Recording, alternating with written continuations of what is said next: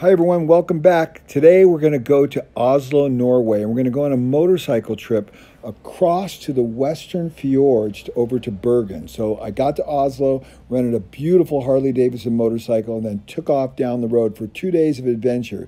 Now, one of the most interesting things about Oslo and Norway particularly is the architecture. They have fantastic modern architecture everywhere you look. And if you really look at these buildings, the facades are much different than you would normally see in most metropolitan cities. Very avant-garde, if you will. Very different, and I loved it. I soaked it all in. I walked around the city, rode around the city, got some great pictures, and then before long I was off on my journey.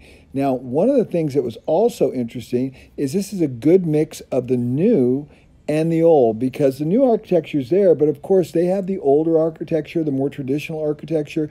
I even found this one boat ramp that had my name in it, Acres.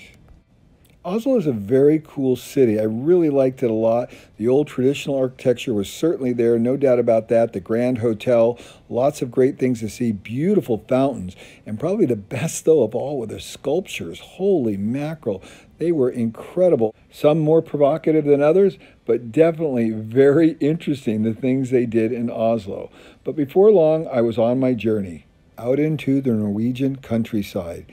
It was quite beautiful. There were farms everywhere and villages and churches that were made out of mostly always wood, not a lot of rock ones, although they drilled through rock. Everywhere I went, it seemed like they were drilling through the side of a mountain to get to these fjords. It was pretty incredible.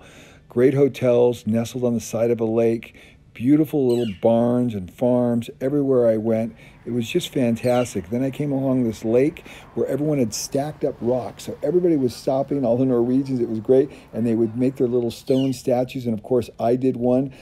You know, I had to be a little different, a little artsy. Had a great time there. Norwegian people, very friendly, very nice.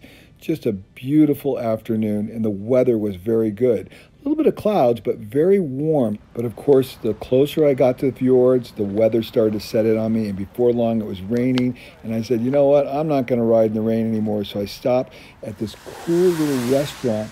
And they had a little hotel that you have a room, but you have to share the bathroom. And it was absolutely incredible. The people were fantastic. The food was fantastic. It was just so cool. So I spent the night there, woke up the next morning, and continued my drive down into the fjords and towards Bergen.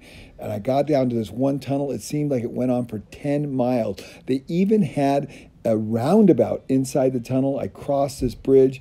It was crazy. They really have to do some very industrious things to get around this area because there's lots of big mountains, lots of rock to go through. At the end of the day, Norway is a beautiful place, and I had a fantastic time, 600 miles on a Harley, 2 days, wow.